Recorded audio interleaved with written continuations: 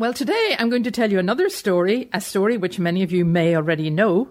But, of course, Irish people love telling stories. And this one is about the Giant's Causeway and Finn McCool, or Fionn McCool, as he is really in Irish.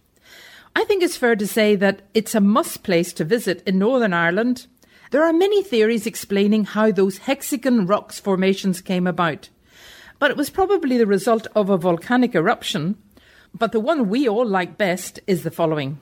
There were two giants who were at war with one another. One lived in Scotland and the other lived in Ireland. The Irish giant was Finn McCool.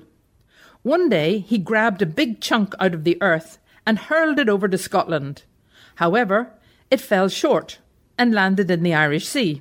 The hole in the land filled with water and became Loch Ness, the biggest lake in the UK. And the big chunk of land, which was hurled but missed its target and fell into the Irish Sea, is now called the Isle of Man. The two giants hurled great rocks at one another, and little by little, a pathway of rocks linked the two countries. The Irish giant, Finn McCool, decided to go across the pathway to have a look at his attacker. When he laid eyes on that terrifying figure, he was afraid, and he raced back home and dressed himself in baby-like clothes and lay in a bed in the corner of the kitchen with a dummy in his mouth, pretending to be a baby. The Scottish giant soon appeared and asked McCool's wife where her husband was. She replied that he was not at home at the moment, but told him, "Shh, don't wake the baby," who was asleep in the corner. She pointed to Finn McCool, who was dressed as a baby.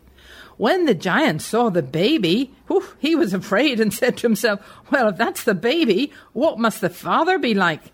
So he took to his heels and raced back across the causeway to Scotland. He destroyed the pathway as he ran so that Finn McCool would not be able to cross over to Scotland. The Giant Causeway is visited today by thousands of tourists every year. It was declared a World Heritage Site by UNESCO in 1986. And a National Nature Reserve in 1987 by the Department of the Environment for Northern Ireland.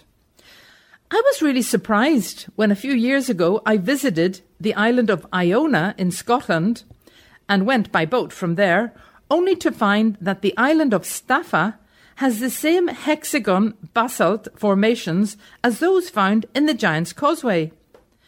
Apparently, the Romantic composer Felix Mendelssohn, who visited the cave in 1829, was inspired by the sound of the water and the weird echo effects in Fingal's Cave. It was his inspiration for his overture, the Hebrides, and it's also known as the Fingal's Cave Overture.